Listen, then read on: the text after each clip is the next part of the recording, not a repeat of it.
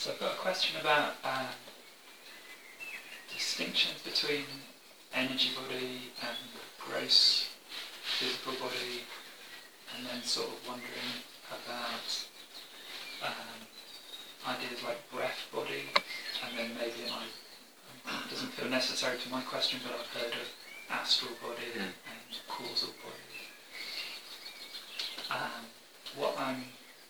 In general, what I'm noticing is that there's this subtle sense of what I personally come to understand as energy body, when there's less hindrances, and when I'm moving more slowly and cultivating kind of appreciation, things like that.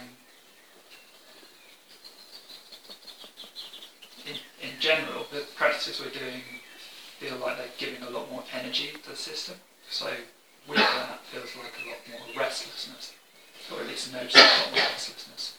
So and that's just an aside. Really. The main point of the question is noticing quite a few times where the sense of breath body or energy body, I'm not sure the distinction, seems pretty large and subtle and lovely, and the physical body is like contracting and maybe I'd call it pity, but it feels kind of sensing is unpleasant rather than pleasant, like quite intense. So kind of feelings like like sort of drowning feeling, like when everything's pretty still. The physical breath is very shallow and stuttery and jerky, and there is a sense of kind of what I'm calling pity around that, but I'm sensing that as unpleasant at the same time. I'm sensing the energy body, breath body as being very pleasant out there. And I think probably if the retreat was longer and I wasn't so engrossed in all the talks and just having a lot more quiet time, I'd probably work my way around it. But as it is, I guess, do I have a question? Is there a question? That was going to be my question to you, which you don't have to, but is there a question? Okay. What are the useful distinctions around physical or gross body and energy body, and where do we kind of put down one and pick up the other? And perhaps what to do with this funny mixture of feelings that's going on here. Okay, so Lawrence is saying, correct me if I'm wrong, yeah, so there's this thing called the energy body, which sometimes you experience as kind of light and pleasant, and then there's the physical body and more gross sensations, and then there's also, you've heard of things like the astral body and things like that. What's the distinction there? Is there a distinction, etc.? It's part of one question. And then secondly, practically speaking, sometimes it feels like out here, you said, the energy body feels really nice. How far out are we talking? In the hall yesterday, like maybe 8-10 feet. Oh, quite wide, yeah, okay. And yesterday, looking out the window, it was kind of like having a go, okay, can I get it to reach the tree? Uh-huh. How did that go? And I thought, it's just a concept, this place. Okay, so we're talking quite wide, yeah. And but I don't know if I managed it. yeah, but there's a sense that out there somehow it's really quite nice and rarefied and subtle and pleasant, and something in here, and you're not quite sure what, feels difficult. Yeah, particularly around breathing and kind of sometimes jerky sensations, tightening. And is the body actually moving in jerky Yeah, playing around with the tree. From the jet here, yeah, the body was kind of like, okay, I could call this pleasant, it's a bit... yeah, okay. So,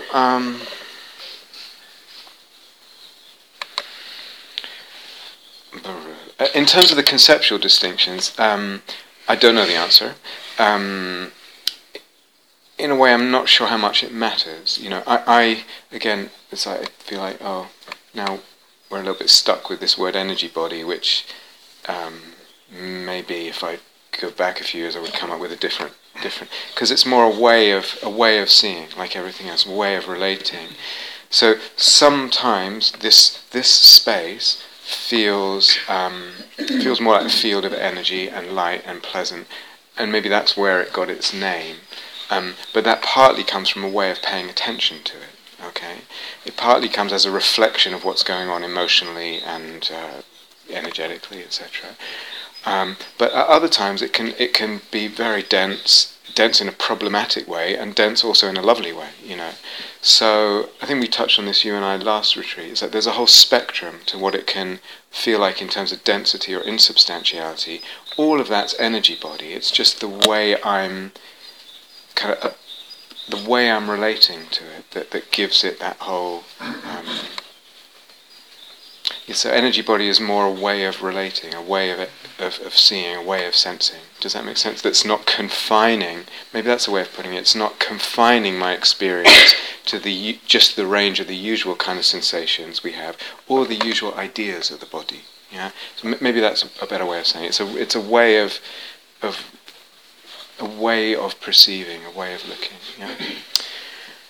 Astral body and all that, yeah, I mean, you can have all kinds of experiences. What the truth is about that, I'm more inclined to say the truth depends on how I'm looking at it and the divisions I make. And it's interesting when you get and kind of see different people's systems. This system has 4 chakras, that system has 7, that system has 9, that system has 8. This one's red, no, it's purple. It's like... It kind of goes to show that the way I'm looking at the body, what's going on conceptually, what's going on in my relationship to it, fabricates, constructs what's happening to it. Is that a problem? No. It doesn't matter. Yeah. So I don't know the answers, if there even are any, other than it's a dependent arising. Do you feel like you need? This is the first part of the question. Do you feel like you need to know the answers to that, or like what's behind the question? It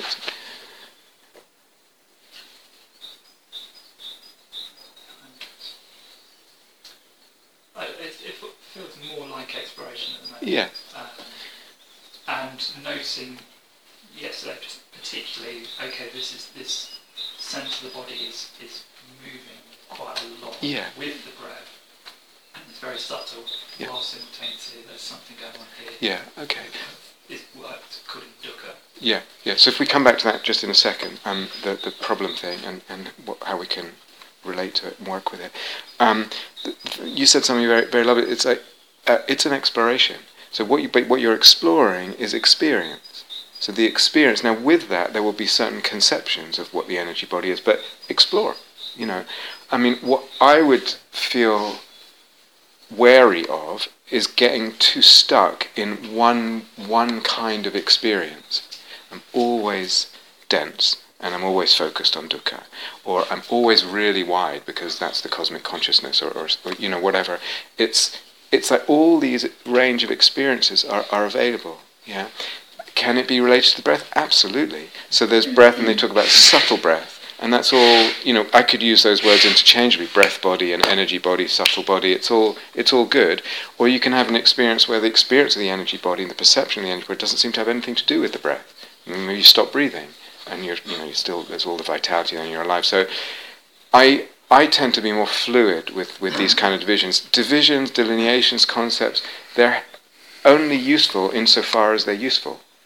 And they're not realities. So it's like you can pick up a delineation, create a delineation, and if it's helpful for you, go for it. Just don't get locked into it. If it's not helpful, leave it.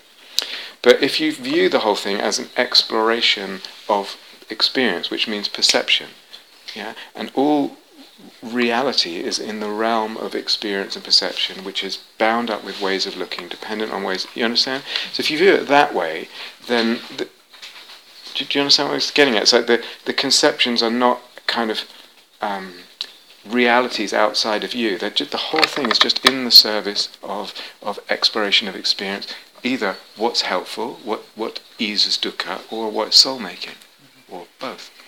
Yeah. So in terms of this thing that you're feeling, I don't know. Maybe if we have time together, we can do a little bit, But what I will say is, sometimes what happens is, let me work the other way around. So if it's pleasant out here, it depends on your intention. Okay. If my intention is to have some samadhi, some well-being, then first port of call would be go to where it's pleasant. Okay. In the stream of that intention, that's not the time to get entangled in the difficult. Okay. So it's not the difficult is not, you're not ignoring it, but you're give more attention and nuzzle up and enjoy the pleasant. Most people have a habit of getting pulled into the unpleasant in ways that are not that helpful. Okay, so first port of call, what you'll often find is that inclining the attention towards the pleasant and just again and again enjoying it goes back to just okay, let's just find the pleasant again and again. What can happen then is the pleasant begins to wash over the unpleasant. It's the subtly unskillful attention to the unpleasant that's generating the unpleasant sometimes. You understand? So there's just one kind of, if you can incline the mind that way again and again in the moment, just very, very relaxed. Your job is just to find the pleasure and just subtly enjoy it and keep doing that. And sometimes you don't need to bother about this. It will blend over if the intention is towards samadhi. Yeah. Sometimes that still within the intention towards samadhi that doesn't help. So then you can see, does this thing want to move in any way? Okay, now you mentioned restlessness and it seemed like it was a bit. So then you might get the sense somehow it wants to, could be go out the top of the head or out the throat or this way, or it's like, what does it want to do? And kind of allow it to do that. So the energy body is dependent on perception, it's a fabrication, that whole, you can either imagine it do that or just kind of open it. Open the energy body to allow it to move how it wants to move. Do you understand? Yeah. Do it as we're speaking? Yeah. Okay. We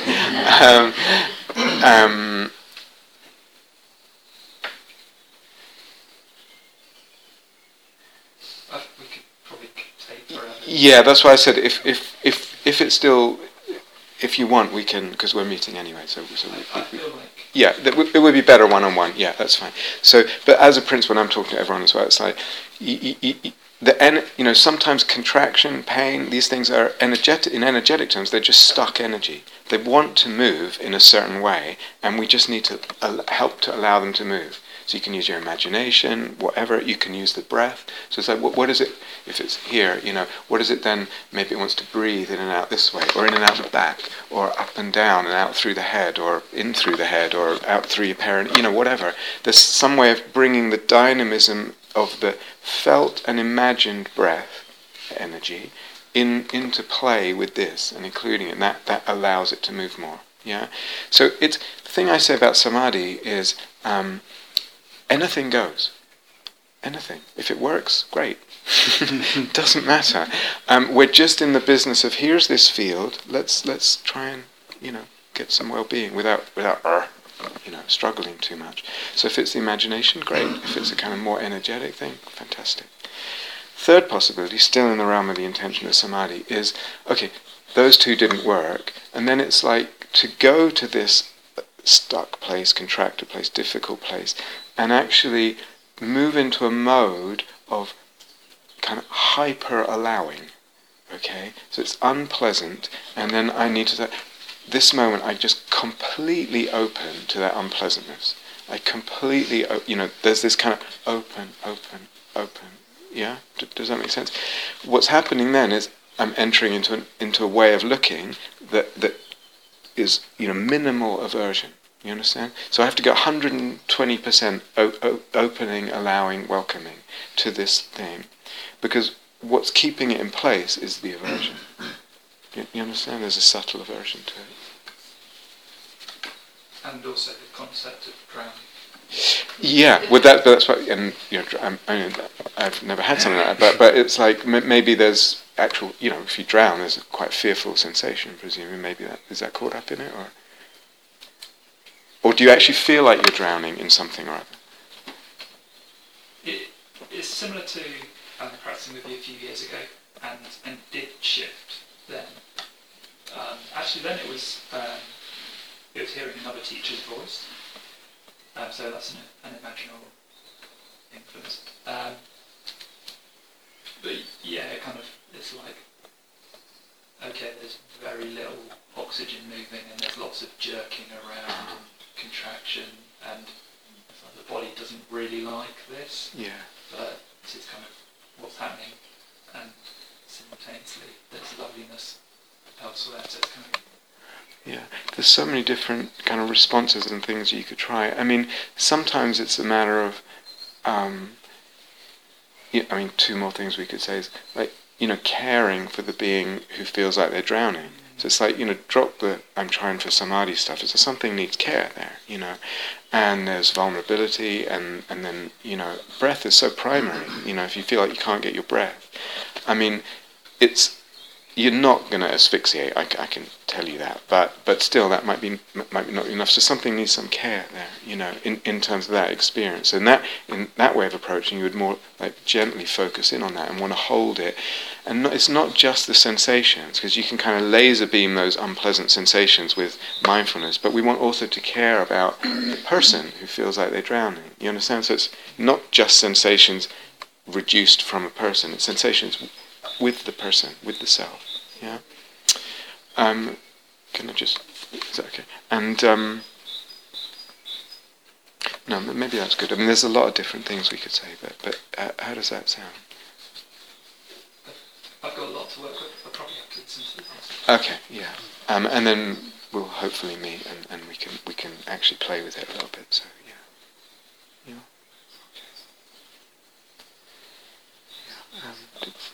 Andrew? I don't want to step on what you just said, but I get similar kinds of feelings sometimes. And like what you said, I just kind of remind myself I'm not dying. And that sort of helps. I get very short of breath sometimes, and it kind of jerks, and it's very shallow. And it's sort of unpleasant, but I just, just figure I'm going to survive, so it's... Yeah, thank you. I mean, you can also, use the breath to smooth the breath and soothe, so it's like, there's so many different possibilities, it's endless and from many different angles and moving in many different directions, but sometimes you can actually, as well as what Andrew said, you can actually use the breath to smooth it out. Smooth that out, and just, you have to be very gentle, you're not forcing anything. And if I'm coming from, come on, change this, it's really like you're just like you would stroke a, like a cat or something that's wounded or something. It's really, really, you're just easing something with the breath, with kindness and with the breath. And sometimes that can really, basically shift the energy, heal it, calm it, open it, all that. So there's a lot of possibilities. Andrea, yeah. My question is kind of related to Sampos the other day about feeding the practice or leaning in a particular direction. So I've been noticing that I might be taking a breath that feels rather lovely, but is not necessarily desire, but I've been perceiving it as desire in the moment, which leads to more breaths or more currents that feel like eros, not necessarily with an image attached to them. And then sometimes an image does come up as a result of perceiving in that way. So the question was more around if there are ways of looking that allow more imaginal to come through, i.e. in the same with metta, of sometimes feeling the sun on your face and suddenly feeling that that's metta coming to you, helped me lean into metta. And the question was, can you do that with desire, this perceiving lovely sensations that may not have that relationship as desired. I get the thing about the metta and the sun. Can you say the thing about the breath and the desire and the, like, I'm not quite sure what the connection is, but yeah. Okay. So you might suddenly take a breath in the home that goes from the nostrils all the way down to the perineum and feels wide and open and lovely. And there isn't an image in your mind at that moment. It's just the body opening. But the next breath, the head's tilted back and there's more sensuousness with the breath. It could be just words that you or Catherine uttered that suddenly sends the body into a little bit of a ooh.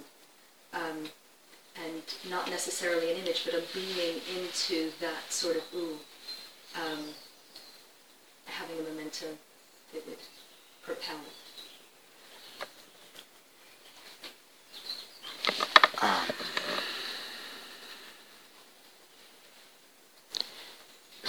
I'm not sure. let me try if I understand. So if we go back to the sunlight on the face, and sometimes one can feel that warmth and that light, or perceive it, but essentially it's an imaginal perception of the sun that's fused with metta. All that's an imaginal constellation. Sun, skin, warmth, metta. These things, if you go to Newton Abbot High Street and say, do you know that the sun radiates loving kindness? It's not a usual perception. So it's an imaginal perception. You understand? So there's something that arises in a moment, and then you can gently kind of encourage that, or deliberately return to it at a different time. Yeah. So the same with the experience of body and breath, actually the experience of anything. So this is, I was wondering, it's actually quite hard to articulate what is it that, when we talk about intrapsychic images, for most people that's relatively easy to understand. Some people they say, oh, I don't get any, because that's a different kind of thing. But when we talk about, like the other day I said this is an imaginal hat, it's not an imaginary hat. Actually, it's not imaginal, but it could be imaginal. But it's not imaginary in the sense that there's a thing here. But it can be an imaginal hat. So it's quite hard to articulate what is it that moves the, if you like, material perception of anything, what is it that infuses it with the imaginal? And how do we make ourselves available to that? And how do we support that? So a lot of the time what happens is actually what you're describing already. We catch things on the breeze. We are in a receptive mode, relatively speaking, and a current just comes and a perception begins to open and we just ride it. So in time that gets more, and dependent on a lot of conditions, that kind of receptivity and sensitivity gets more and more encouraged, yeah? But apart from that, it's actually quite hard to pinpoint what can we do in the moment to encourage that. So I think part of it is the listening to the poetry. There's something Catherine said or whatever. It's like there's ideas and words and other images function as kind of poetic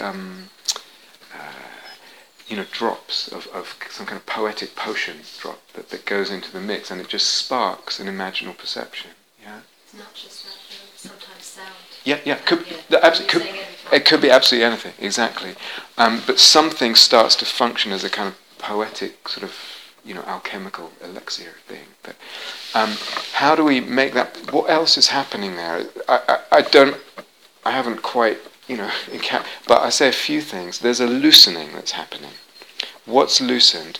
My ideas of what things are loosened, of how things are. This is the logos.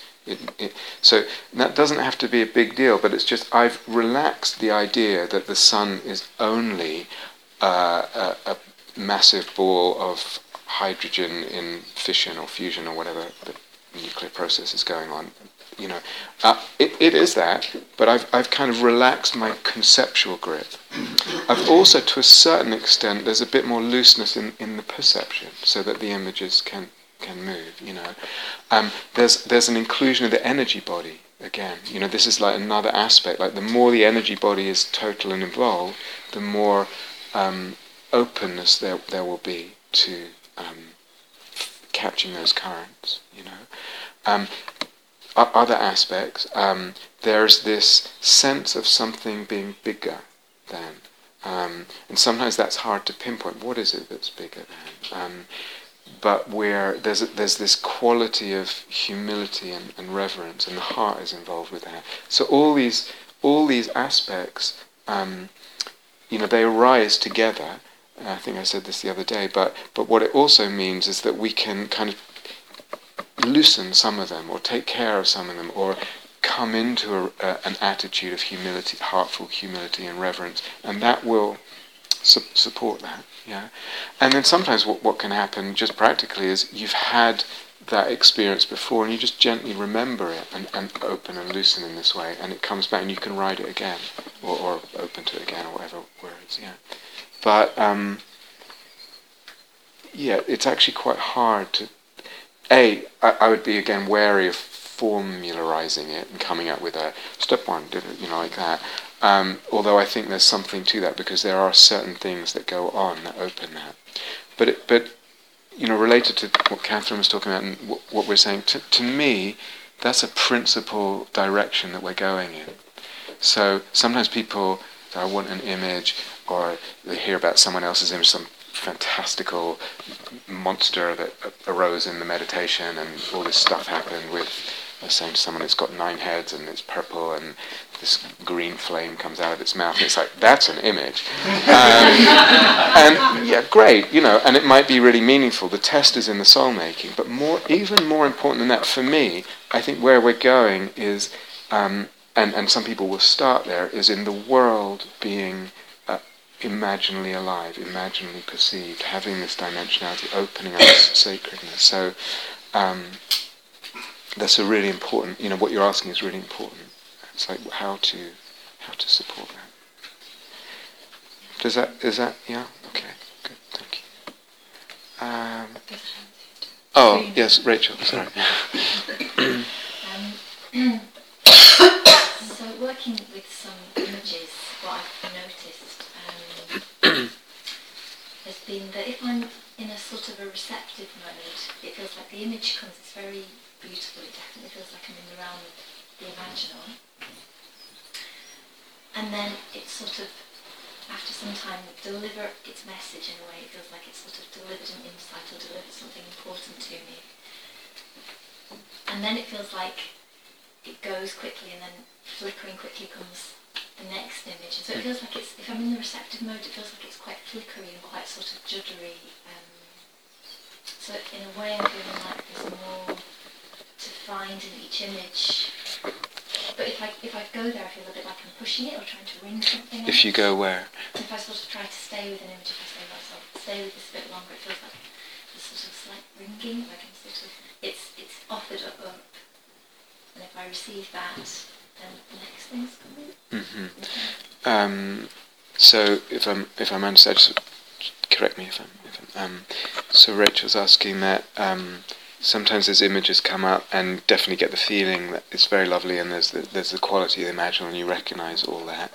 And then sometimes what happens is an image delivers its message. Yeah. Okay. It's completely it's given it's sort of offered up its importance. Yeah, okay. So the image, it feels like at some point the image has conveyed or communicated whatever it was, however it did that, and then what happens is it just goes away, and then another image comes.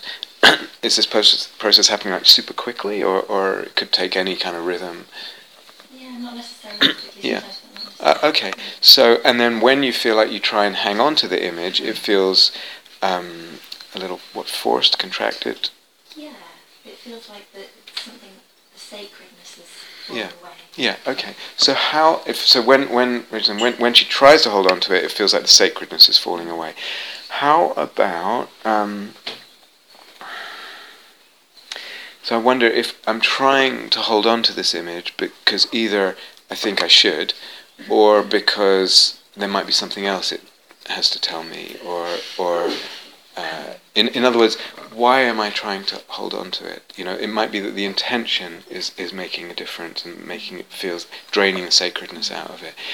Is it possible? I don't know, but it might be. Is it possible to actually start with the sense of sacredness, and that the sense of sacredness is not exhausted by the message that you've already got?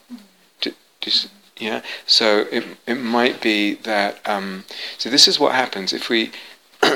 If you think of an image like a person, then the person could rightfully feel insulted and not respected if you just view them in, they're there to give me this, and then when that's done they can, it's like if there's a way of entertaining the sense of like the image is inexhaustible, that message was important and part of it, but it doesn't exhaust the image. And the sacredness is always bigger than that message.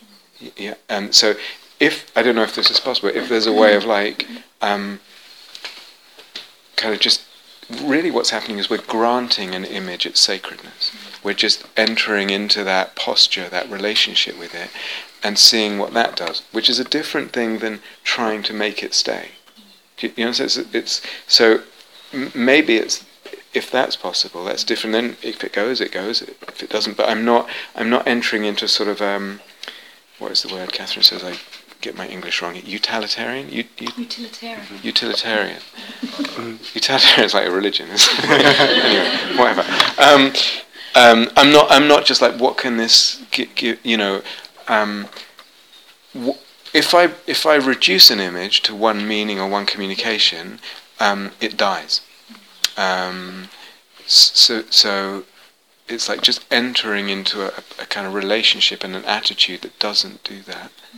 But is this potentially relevant or not? You don't look... Yeah, I mean, I feel like in some way I get that, and in a way that's why I'm sort of opening, wanting to open to it, because I don't want to reduce it just to one message, like give me the message and go, Right. I feel like I'm wanting to open to okay. that possibility. Yeah, but maybe it's like getting away from the whole message idea. Is that part of it? It's like more just being in relationship.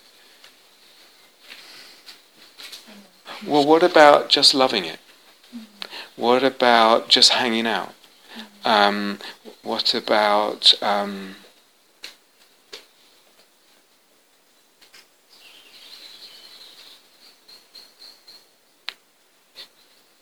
just what does relationship mean? What can relationship mean? Like, it's a different relationship with the relationship.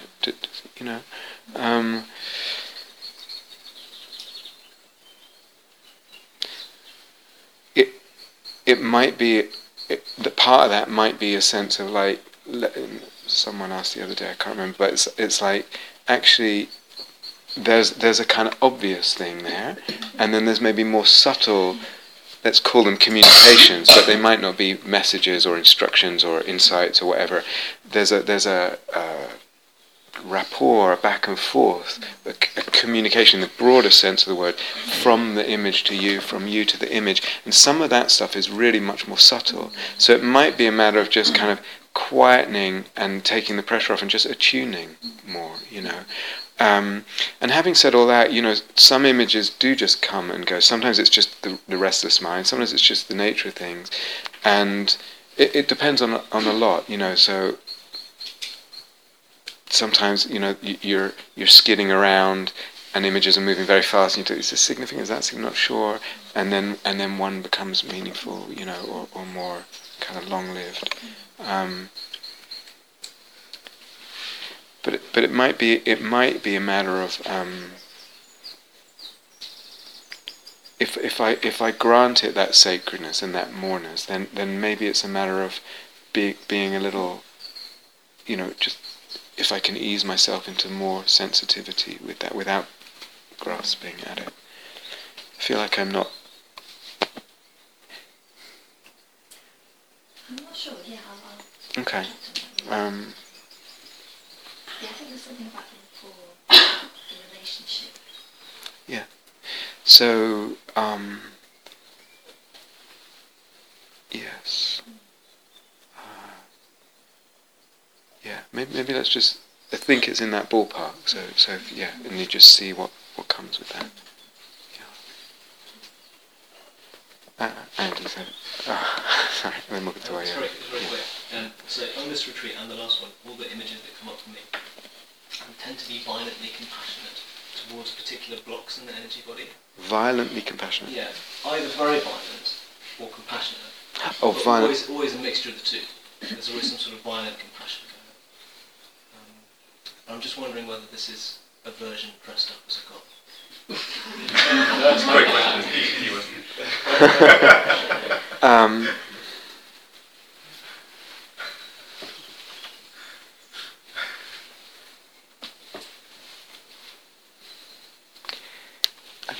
I don't know. I mean, again, it's like, how does it feel?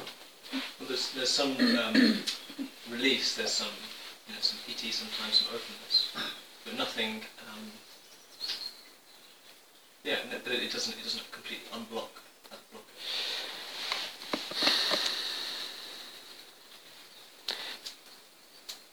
And how do you feel how do you feel when it doesn't unblock the blockage? Good question. I suppose there's still like yearning.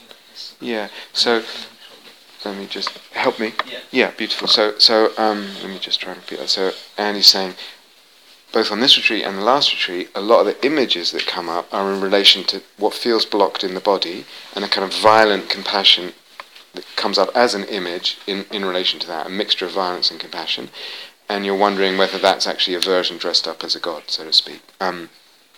So asking, well, how do you feel, and it doesn't actually, how does it feel, and so it doesn't actually unblock it. So there's two parts to your answer, but one part was how does it feel, and the answer you gave was what happened to the block, which isn't, it's only a partial answer to how does it feel, because there's still yearning, longing. I would look more at those kind of emotions and include them more and be with them more.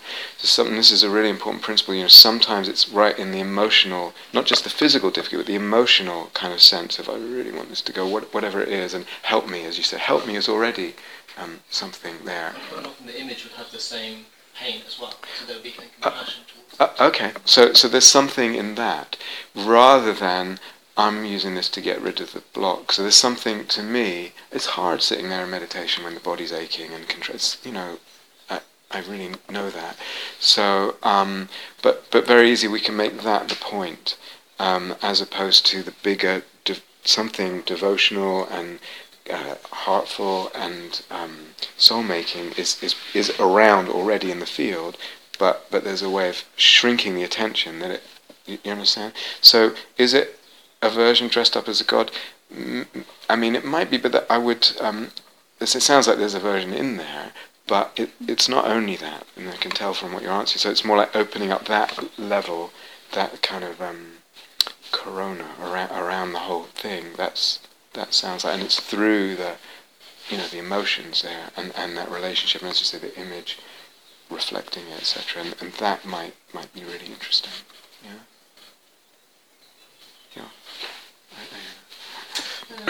Yeah, so it's kind of a question / wondering, and it's kind of about samadhi, fabrication, and the imaginal.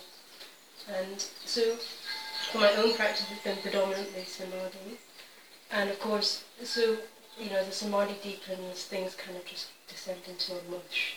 They lose their distinction, they lose their complexity, things are less fabricated. So in that kind of state, I can't really resurrect the imaginal image.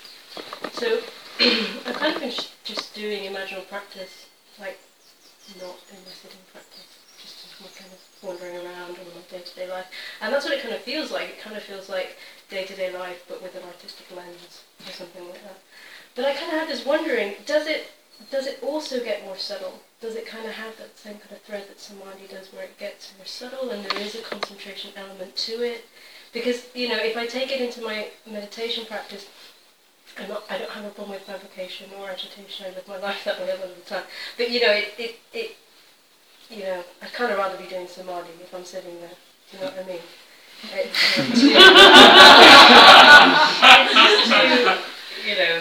It's too agitating. But that's fine. Agitating. That's what I'm trying to say. But I'm just wondering, does it kind of get more? Does the imaginal practice get stiller and more subtle? Yeah, and more subtle, and does it get more subtle in the same way so that everything becomes a bit stiller? Yeah. So I would say yes. Okay, but I would also say, and I think I said it in here the other day. I can't remember, but it's like when you do imaginal practice, generally speaking, and just got used to it with Andy, but it's like generally speaking, there's some release or opening or harmonization in the energy body that comes with the image. Mm-hmm. That is your indicator that you're on the right track. There might be agitation in the sense of excitement, etc. Mm-hmm. But something in the energy body, piti is also agitating. Yeah. Yeah. So it's not so much the presence of agitation as the presence of some kind of harmonizing in the body. That reminds me of something else to say to Lawrence,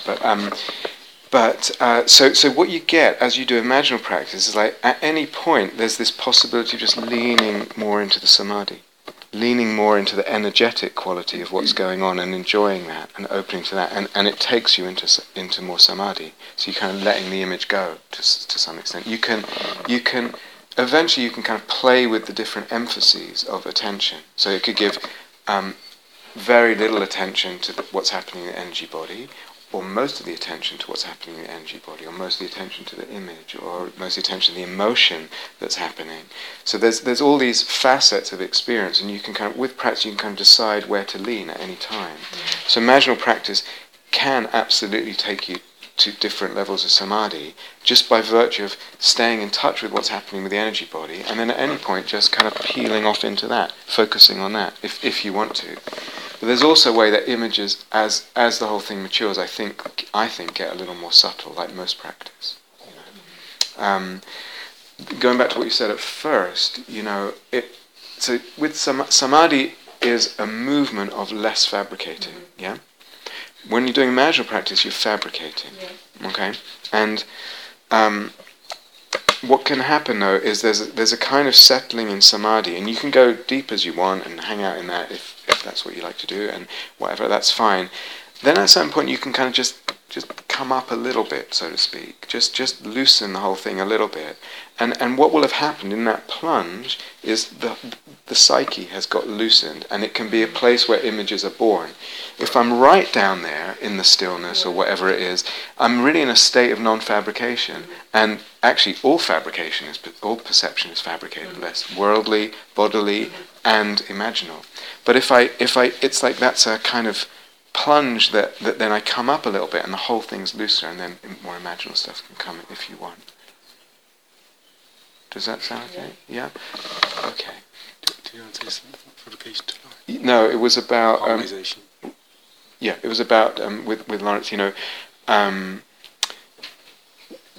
This energy here that feels this is quite common.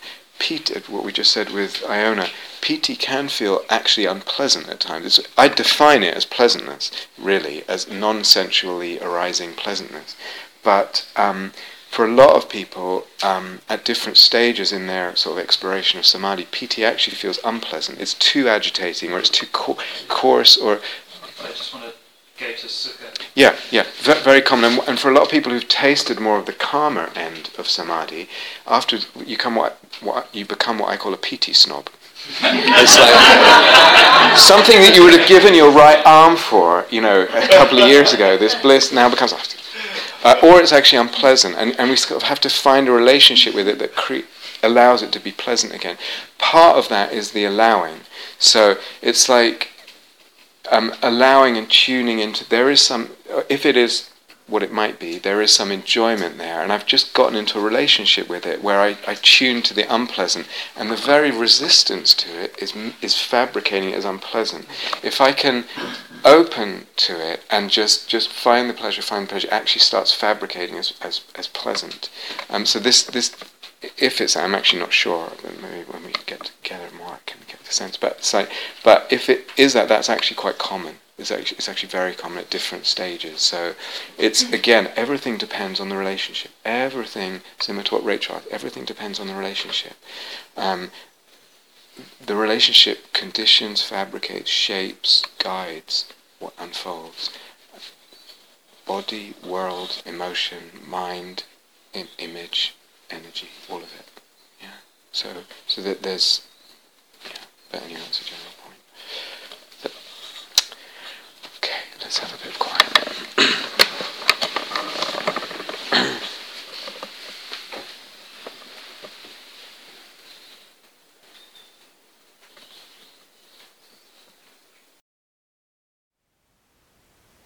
Thank you for listening.